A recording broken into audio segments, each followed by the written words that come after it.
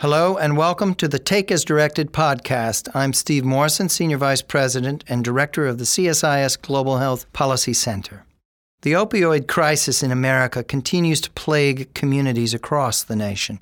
This persistent epidemic is something we simply cannot ignore. Today, we are honored to hear from a former Vice Chairman of the Joint Chiefs of Staff, Admiral Sandy Winnefeld. He shares with us the story of the loss of his son, Jonathan, to the opioid epidemic. Admiral Winnefeld is a four-star admiral in the U.S. Navy and has become a vocal advocate for opioid death prevention. He heads S.A.F.E Project U.S., or Stop the Addiction Fatality Epidemic, an organization dedicated to ending the opioid epidemic in the United States. Admiral Winnefeld joined us by phone to talk about Jonathan, about S.A.F.E Project U.S., and about what he hopes to see done on the local and national level to combat this crisis. Thank you so much for joining us here today, Sandy. Maybe we could start by having you talk about your son, Jonathan, and his struggle with anxiety and depression and addiction and your own experiences in attempting to cope with that. Thank you, and thank you for having me on the program. Jonathan grew up as the younger of two sons in a military family that moved around, as you can imagine, quite a lot. He, at one point, was in 5 different school districts in 6 years. And while his older brother thrived on that and would sometimes ask, when are we moving again? Clearly, Jonathan was uncomfortable with that. He was a very bright kid, had a very high brain processing speed, as we found out when we had him tested. Very creative, a very good baseball pitcher, very polite kid, didn't have an enemy in the world. But he was, in fact, suffering from anxiety and depression, as it became apparent to us as he grew up. That was probably a result of a number of things. It could have been hereditary, it could have been environmental. We just don't know. But the fact is that John was quiet and anxious and not very self-confident. We also found ourselves in a situation where he was misdiagnosed as being attention deficit. And we had him tested early on, and he did not come back positive for that. But as he got older and older, it's sort of such an accepted thing now. And I think there are probably pharmaceutical companies pushing this. But he was eventually diagnosed in junior high school or early in high school with having attention deficit. And we finally gave in and agreed to have him get a prescription for Adderall, which is methamphetamine, which is probably the worst thing you can give somebody who has anxiety, as we now know in retrospect. And what we soon discovered was that Jonathan was self-medicating for his anxiety and depression. It started with alcohol and marijuana, proceeded into benzodiazepines, Xanax. And we did not know, but in hindsight, we suspect, of course, that he was also experimenting with opiates, including heroin. We discovered his use of alcohol when we saw alcohol disappearing from our own shelf, and my spouse, Mary, confronted him with this, and he was very open. He said, look, I've got to have this in order to come down at night from the Adderall. So one thing led to another, and if there are really 3 pathways into an opioid addiction, one being an overprescription for a medical procedure, a dental procedure, something like that, another being what we would call the party path. John was on the 3rd path, and that is self-medication for a mental disorder, in his case, anxiety and depression. And so that's what led him into the downward spiral of addiction that eventually claimed his life. So tell us a bit about, once you've reached this point where you recognize that he's suffering from this dual diagnosis of anxiety, depression, and addiction, you then begin to seek treatment options, and you're dealing with the TRICARE, the realities of what's available in terms of insurance, but also what's available in terms of the cost and the proximity of adequate treatment facilities. So you enter that whole experience. Tell us a bit about how that unfolded. We were initially, I guess in the end game, focused on his anxiety and depression that was leading to substance abuse. It wasn't so much focused on what we thought of as addiction. We didn't really think of him as being addicted at the time. We just knew that he was doing things he shouldn't have been doing in order to compensate. So we had him in counseling. We ultimately had him talk to a psychiatrist who was able to get more out of Jonathan than the counseling folks got. And we started to think about getting him into intensive outpatient treatment for his anxiety and depression and substance abuse. And because there was a waiting list, we were not able to get him into that before. He had sort of a cataclysmic event where he tried to take his own life. He ended up driving around at night. He was obviously high and ran into a telephone pole and mercifully was not at all seriously injured. But it was at that point that we said, enough is enough. We can't keep him safe at home. We have to get him into some kind of long-term inpatient treatment. And it's at that point that so many families, ours included, have sort of a crisis where, you don't know what questions to ask. You don't know where to send your child. You don't even know what's available out there. And this is one of the things we're going to try to address in our nonprofit project, which we can get into in a little bit. But my wife ended up spending a week in a hotel in Richmond where Jonathan was in a psych ward to detox because there was nothing available in the Washington, D.C. area. And she's frantically calling around. And she discovered that TRICARE did not comprehend the phenomenon of dual diagnosis or comorbidity, they call it, of mental health and addiction. You have to treat those two together if they're present, or it doesn't do much good to treat either one. The other phenomenon that we ran into at the same time was that Jonathan was within 3 weeks of his 18th birthday. And there are a lot of places out there who will only take adolescents who would not take Jonathan because he's too close to his 18th birthday. There are other places out there that will only take adults who wouldn't take him because he had not crossed his 18th birthday yet. So we really searched around. We were very fortunate to run across a friend who recommended a place in Pennsylvania to us that was not going to be covered by military health care. We had already given up on that. But that we knew we could get Jonathan to a safe place, and we ended up paying for his treatment out of pocket. May I ask, what did that amount to in terms of out-of-pocket costs? I'm just curious. In 15 months of inpatient treatment at two good locations, we paid over $300,000.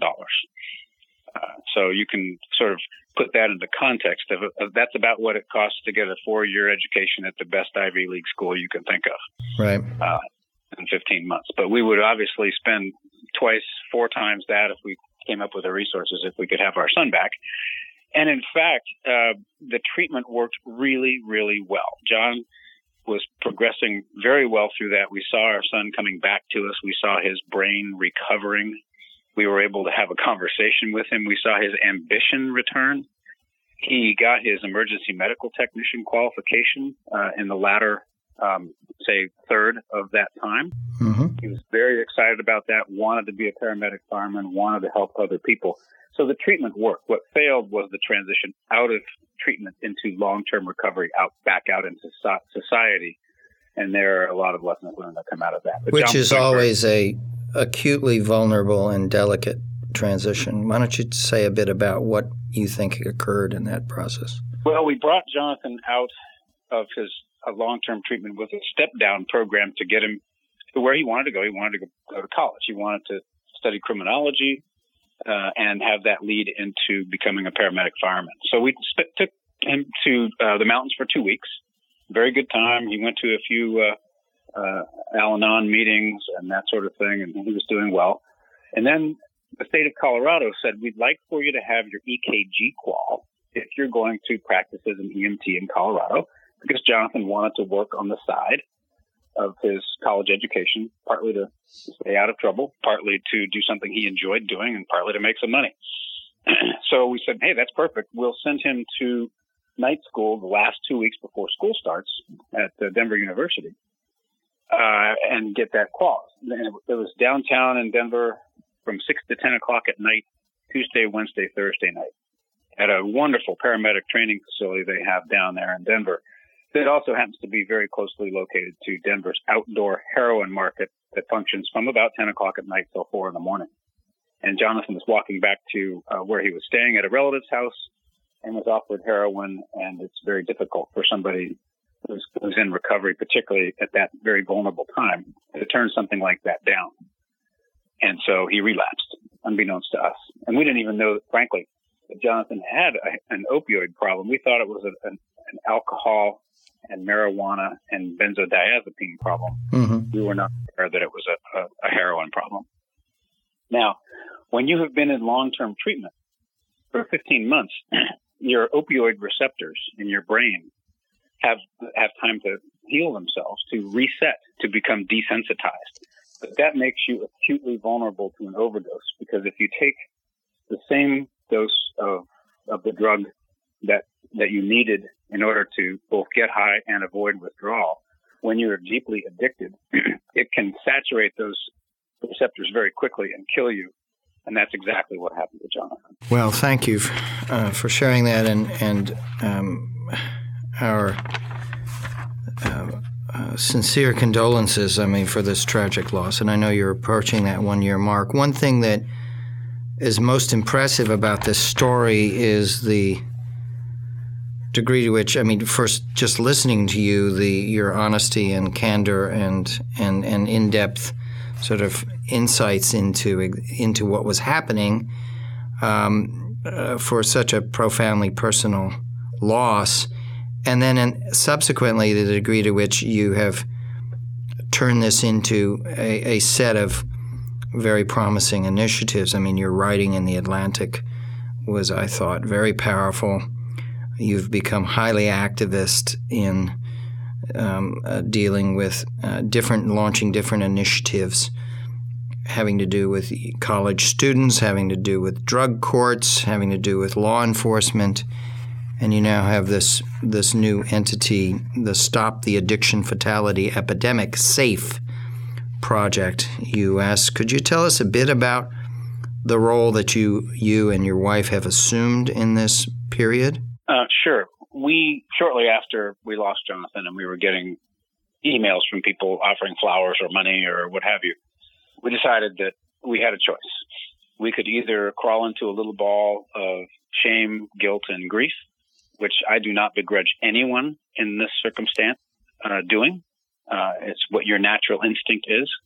Or with 37 years in the military, knowing how to get things done, a good, powerful network of friends who could be supportive, help put our arms on the oar, as it were, and row along with a number of other great people out there trying to reverse this epidemic and do our part. And we decided to do that. It is a big decision, because you know that you're going to now be exposing yourself to a daily reminder of what has happened to you. But we felt it was very important that we do it, and that one of the most important things in overcoming this epidemic is conquering stigma, and that we were not going to be stigmatized by this, and that perhaps if we stood up and talked about it openly and freely, that perhaps it would be another way of advancing the country's understanding that this is a disease, not a moral failing. So we started to think about how we wanted to organize this entity. Between mid-September and the end of November is when we sort of started getting our act together, accepting a few donations and building a website and writing the article and setting up a few media appearances and the like, and rolled it out on the 29th of November. And we decided to structure the organization around the 6 things that we believe the nation needs to do in order to counter this epidemic. And they're very closely interrelated, but they're also distinct enough that we can program to them.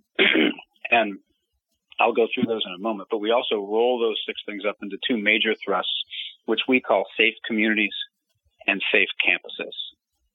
But the 6 lines of operation, sort of classic military planning, I guess, are public awareness to hopefully get the support for the resources this country is going to need to reverse this epidemic and to lower stigma.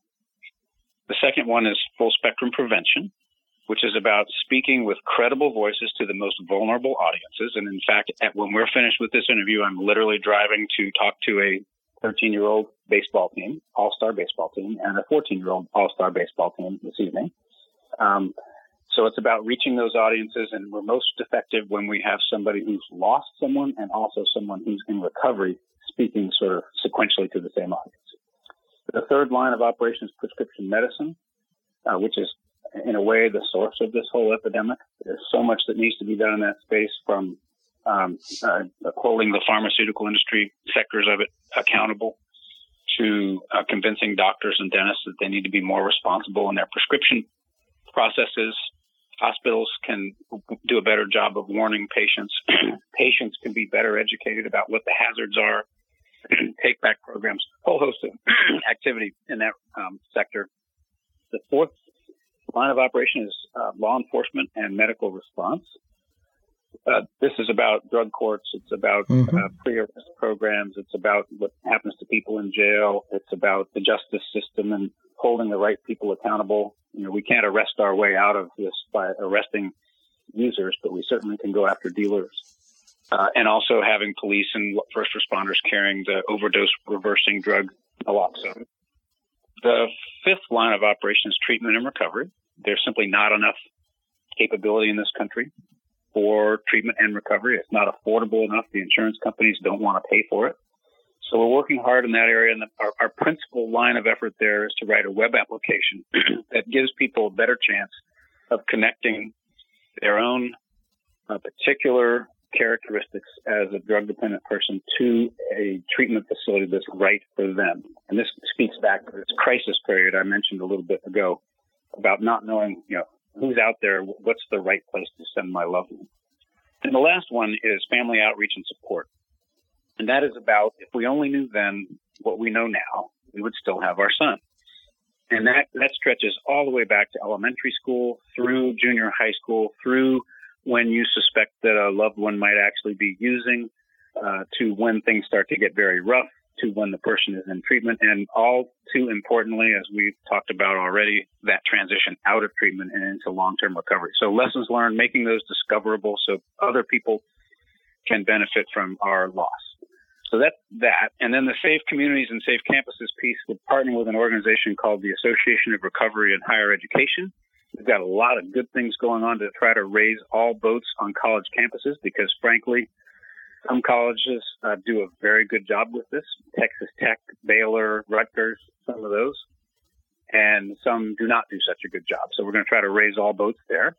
And then Safe Communities is about helping communities that want to stand up and take this epidemic on, helping them get organized in their own way. They don't want to be told what to do, but helping them get the right stakeholders involved, getting the meat eaters to talk to the leaf eaters, presenting them with a menu pretty much aligned along our 6 lines of operation with the things that they can do if they choose to help reverse the opioid epidemic, and just helping them get started. So that's in a big mouthful what we are up to. It's a lot. We're moving as quickly as we can.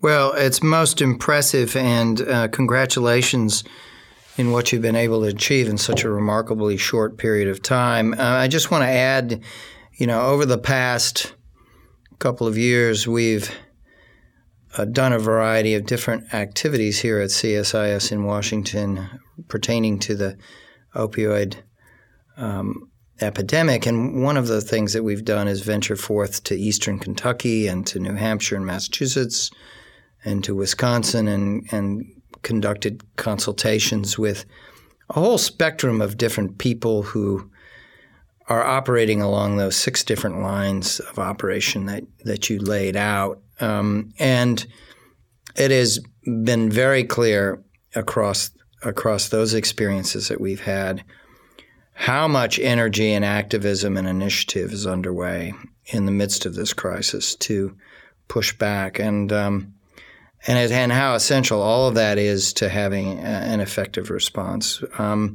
So congratulations to you, and it's really quite inspiring what you have laid out. If I could ask you a few questions in terms of what will success look like in your mind for what you're doing personally? In the next several years, obviously this epidemic the arc has not turned on it. CDC, we spoke this week with CDC Director Robert Redfield was here for a dinner focused on polio, and in talking with him about the epidemic, the opioid epidemic, which is one of his top priorities, he indicated, well, we will soon be issuing new national data, and it's not going to be happy data. It is going to be rather alarming. So we haven't turned a corner. We haven't bent the arc of this epidemic, and so people like yourselves are going to be essential in moving forward. I just, as a strategist, as someone who is thinking strategically, what will success look like for you personally in all of the different endeavors that you're pushing out right now? Well, you're asking a really important question. And in this business, it's very hard to measure the output of a single organization. It's easy to measure the input, but it's hard to measure the output of a single organization. So the approach that I'm taking is sort of threefold. One, we are going to measure our input, as it were, in that how many people are we reaching? How many communities are we reaching? How many hospitals do we persuade to put up the right kind of signage so that patients are presented with the notion they ought to talk to their doctor about, opioids? A whole host of measuring our activity, hopefully focused in the right areas to make sure that we are actually doing everything that we can when we wake up every day and say, how can we save a life? That's point one. Point two is something that we really can't measure directly, and that is our own contribution to what hopefully will be the reversal of this tide that you're talking about. If we see that arc bending, we see it bending in places where we've been, perhaps a community that we help, where we can measure actual outcomes in a particular community that we've helped. That will be very useful, but of course, overall, nationally, we want to see that arc bend. And we'll just take some pride in knowing that hopefully we had something to do with that. The third thing is really sort of a qualitative output measurement. And that is, when you get an email from somebody that starts, I'm sitting in a hospital emergency room right now with my 14-year-old son who is addicted to opioids. And we've decided we're going to take control of this thing and we're going to get him into long-term inpatient treatment. And the reason we're here is because we read your stuff. That makes you sit up and say, okay, I can keep doing this. I think we're going to make a difference. And we do have those anecdotal pieces where people have told us that we have impacted their lives, that we have convinced them that they need to do something, take some kind of action in one of those lines of operation. And that sort of keeps us going. So it's a tough question to answer, but we're focused on that every day, trying to have a positive, measurable outcome on this crisis. I'm also struck that you've put an emphasis on colleges. Obviously, your son was at the beginning of his college experience when he passed. And colleges struggle, I think, to figure out what more they need to do to be better equipped for this. Are you feeling like the moment's ripe in your own experience, ripe to engage the leadership of colleges and universities to really sit up and pay attention in a new and different way? Yeah, I absolutely do. And I'll tell you, I was just down in Houston. I think I mentioned at a conference of the Association of Recovery in Higher Education. And I wrote an email to the chancellor of the university where we lost our son, because clearly we do not blame at all the loss of our son on this college. It's not their fault, but there are some things that they could have been doing better. So we've been, engaged with them, prodding, that sort of thing. And I got a terrific email back from the chancellor at Denver University, and it sounds like they are all in, like they really want to make a difference here. And there are other schools and colleges across the country that are standing up, that are deciding to do this. Not enough yet, but the momentum is in the right direction.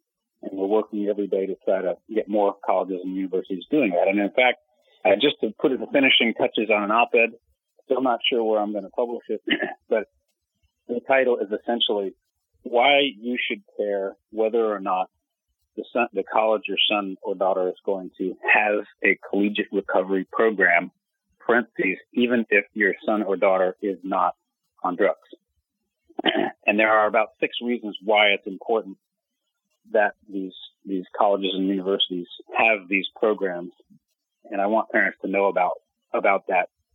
And so hopefully you'll be reading the details of that somewhere soon, and I'll be happy to forward it to you when it's Please, no, I'd very much look forward to reading that. I mean, when you think about colleges and universities, Over the last decade and longer, they've struggled with the dual problem of alcohol abuse and sexual abuse that are deeply intertwined. And you talk to any administrator at a college or university, it consumes an enormous amount of attention, and so this phenomenon, the arrival of the opioid epidemic and the special requirements that come with that, is a new dimension to institutions that really have had to face substance abuse and sexual abuse together in that climate with that population that is, as you point out, is sort of on the edge of becoming adults and then the early stages of becoming adults. You're exactly right.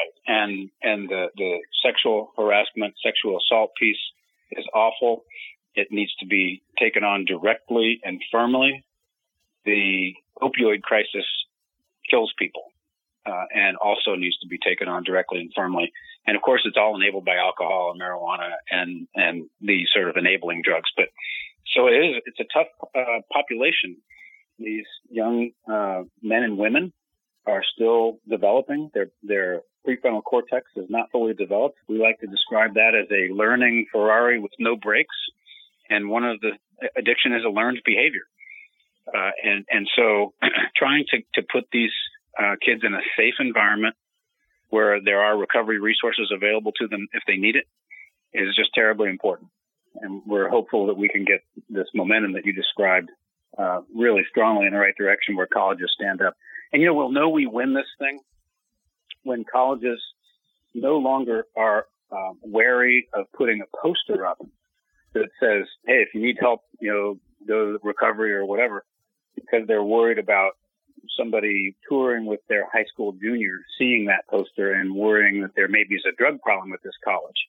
There's a drug problem at every college. And what I'd like for colleges to think is that parents are actually going to be reassured by seeing a poster like that this college gets it, that this college cares about its kids and their health and well-being. And so I want to send my kid to this school rather than, thinking, oh, there's a drug problem, I don't want to send them here. So a lot of work to be done. Yeah.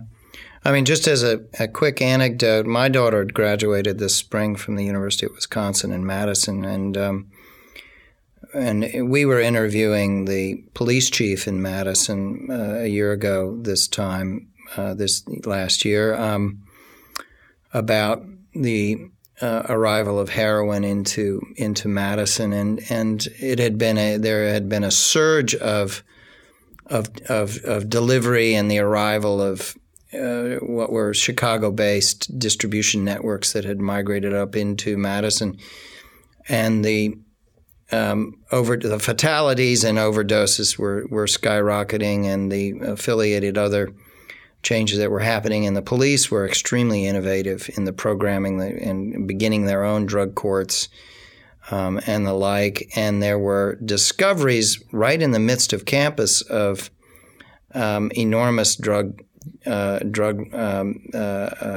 stockpiles that were really targeting the campus, but the sense of arrival on campus was not very strong. In other words, this was still seen as a phenomenon that existed largely outside the gates of the university, and the university was still predominantly, I think, concerned around alcohol and sexual abuse. So it is a process, I think, of education and experience. It is, and drugs have never been more available on campus than they are now, and it's something we've really got to be careful of because these are not your parents' drugs. Marijuana is so much more strong than it used to be. Obviously, the opioids were never an issue, and these things can kill you. Where these kids' parents never really had to worry too much about that. They were just going to get you in trouble. May I ask you we've gone on now for a little over 30 minutes. May I ask you two closing questions? One is, you haven't mentioned marijuana much. Are you taking a stand in your own work against the legalization of recreational use? Because, of course, this is a big subject of debate nationally. And I just wanted to ask you, since it it figures in some of your writing as part of the story. What is your thinking right now on that question? Truth be told, we're taking a very cautious approach to that. We, on the one hand, know that our son was addicted to marijuana. The marijuana lobby does not want you to think that's possible, but believe me, it is. And it was definitely a gateway drug for Jonathan. On the other hand, just like opioids, we think there may be a place for medical marijuana. So our approach has been to not alienate half the world that believes recreational marijuana should be legalized, but to perhaps put something in that says maybe it ought to have a 25-year-old limitation rather than a 21-year-old limitation because the brain is still developing and marijuana does in fact inhibit brain development. That's a fact, scientific fact. It costs a few IQ points. So we are being careful with that. Frankly, we lost our son. We attribute a good bit of that to the fact that he was a marijuana user. So yes. It's a tough one. Okay. And the stuff is so powerful now compared to what it used to be. Let me ask you a closing question, which is about our current national response to the opioid epidemic. President Trump put together the commission on the opioid crisis that completed its work last year. We hosted Dr. Madras here, one of the commissioners and lead authors of that report. There's been various announcements. Congress has become exceedingly active. We've had major increases in budget commitments. We had the 21st Century Cures Act at the very close of the Obama administration, which made substantial increases. So there has been movement. We have a new director put forward to the Hill for confirmation, Jim Carroll, to head up the White House Office on National Drug Control Policy. Secretary Azar has become very active. Dr. Redfield at CDC, very active. Scott Gottlieb at FDA. So there's no lack of evidence of seriousness of purpose and action and the like within both the executive and Congress. From where you sit, how are we doing and what more needs to happen in your view? Well, we need to be doing a lot more. On the one hand, I do applaud President Trump for standing up and talking about this publicly last October 26th. I do worry a little bit about some of the messaging, sort of just don't start messaging, which I think when you're 1 inch deep into a very, very complicated crisis, it's easy to fall into that sort of simple solution. But as everybody should know, choice is a very abstract concept in the opioid epidemic, particularly when doctors are prescribing the stuff to people. But there's a positive there that they're standing up and talking about it. I haven't seen the kind of action that I would like to see. I think that the Christie Commission did a really good job. I think it's the most important thing that Governor Christie will do in his entire public career.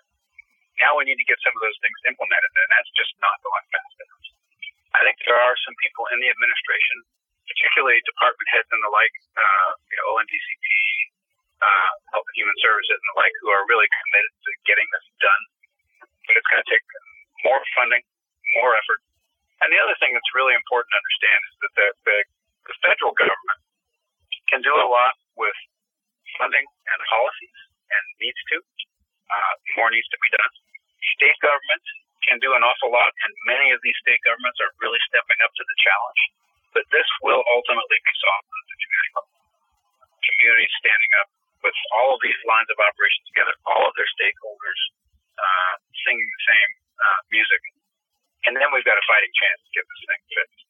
If you're going to take all hands on deck working together, it's not a public health crisis. It is a national emergency, and that's the way we can treat it. Thank you very much. I just want to close by saying a couple of things. One is how deeply sorry we are for the loss of your son, Jonathan. And secondly, to thank you for your service to our country and your 37 years of service at the highest levels, up to the highest levels. And thank you for the leadership and determination and commitment that you've made in this last period, which is quite remarkable and terribly important. So thank you so much for that, and thank you for taking time today to share those thoughts with us. Well, you're very welcome, and I appreciate being on the program. I will say that they tell you in the second half of your life you should find a way to give back. Not giving back in this way with a constant background noise and sadness when you lose somebody to this crisis. But it is what it is, and we're not gonna stop until we see this thing turning the tide, and we're just very dedicated to it, and we appreciate the opportunity to talk about it. So thank you. Thank you for joining us for today's episode of our Take As Directed podcast featuring Admiral Sandy Winnefeld, former Vice Chairman of the Joint Chiefs of Staff. We invite you to subscribe to Take As Directed so that you never miss our latest episode. Please also keep your ears open for the mini-series on the opioid epidemic, which we are putting together and which will be issued soon and feature Admiral Winnefeld along with several other key individuals who are active in the fight against the opioid epidemic. For more information on our upcoming events and recent publications, please visit the csis.org Global Health Policy Center program page.